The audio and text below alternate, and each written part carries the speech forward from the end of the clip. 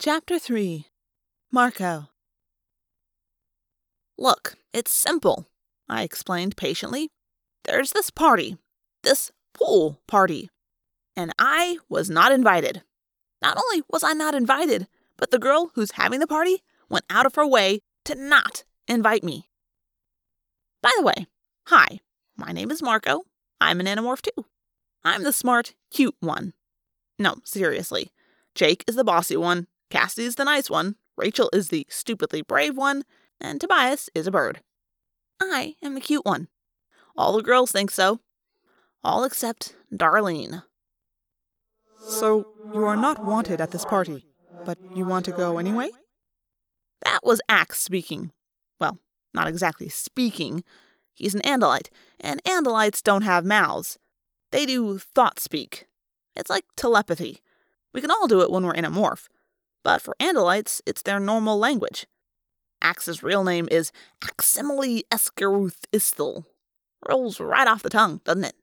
Now you know why we just call him Axe. That's right, I explained to him. I mean, Jake and Cassie were both invited. Rachel was invited, but she's going to that stupid gymnastics thing. Basically, everyone at school was invited. All I'm saying is, there must be a reason why I was not invited. And I think I know what that reason is. Darlene likes me. There's no other possible explanation. Axe looked puzzled. Is that common among humans?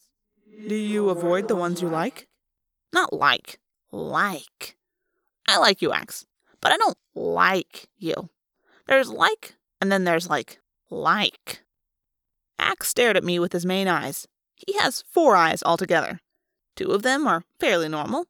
The other 2 eyes are on these stalk-like things that stick out of the top of his head, like those little horns a giraffe has. On the end of each stalk, he has an eye, which he can point in any direction. Very weird. But you can't sneak up on the guy, that's for sure. I am confused, Axe said. It's okay. You don't need to understand. I just want you to go with me. To the party. That's right. We have to go to the party to see what Darlene says about me. She and her cheerleader friends are probably going to talk about me. I want to hear what they say. And you want me to go with you? Yeah, you and me. I need someone to watch my back. But Prince Jake will be at the party, won't he? I rolled my eyes. Axe is convinced Jake is his prince. I guess Andalites are into the whole royalty thing. Yes, Jake will be there, but Jake is not going to help me spy on Darlene, is he? Neither will Cassie. Cassie doesn't exactly fit in with the cheerleader crowd. They talk about clothes and guys. Cassie talks about animals and saving the world or whatever. Pardon me if I sound skeptical, and please don't be offended, Axe said.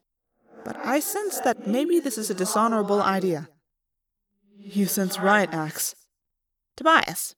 He zipped swiftly overhead and landed on a low branch. He was carrying something in his beak. Hi, Tobias, I said. Do you have it? Yes. And do you know how hard it is to fly around with a live, squirming mouse in my beak? Drop it down to me, I said. You are a twisted, devious human being, Marco, Tobias said. Axe, if you have any sense, you won't get involved in this. Tobias, I am suffering. I have small, itching bumps on parts of my body.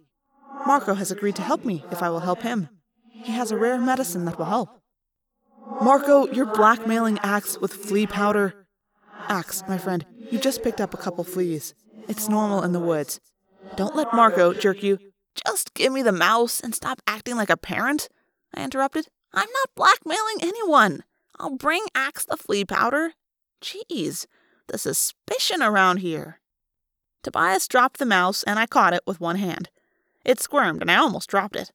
But as I began to acquire it, it calmed down. See, if you want to morph into an animal, you have to acquire it first. Then you sort of focus on it, concentrate on it. The animal goes into a trance. And meanwhile, the animal's DNA is being absorbed. Don't ask me how it works. It's some weird Andalite biotechnology. I just know it works. When I was done acquiring the mouse, I handed it to Axe. He had to use both hands to hold on. Andalite arms and hands are kind of puny. Of course, they also have 4 legs, and those are pretty strong. I mean, Axe can haul when he wants to. I bet he could do 40 miles an hour. Then there's that tail. The tail is the reason Andalites will never be considered truly cute. I've seen Axe use his tail on full-grown Hork-Bajir warriors. And fast? Man, you don't even see it move. It's like, whap! And all of a sudden, a Hork-Bajir only has one arm. I believe Axe could chop down a tree with that tail, if he felt like it. Marco, you know Jake will roast you alive behind this, Tobias said. Morphing for personal reasons? Hey, Jake was invited to the party, all right? He'll be soaking up the rays at poolside. He'll be having a good time. Meanwhile, I, his best friend, was not even invited. Jake is big on justice. I ask you, is this justice? No, clearly not.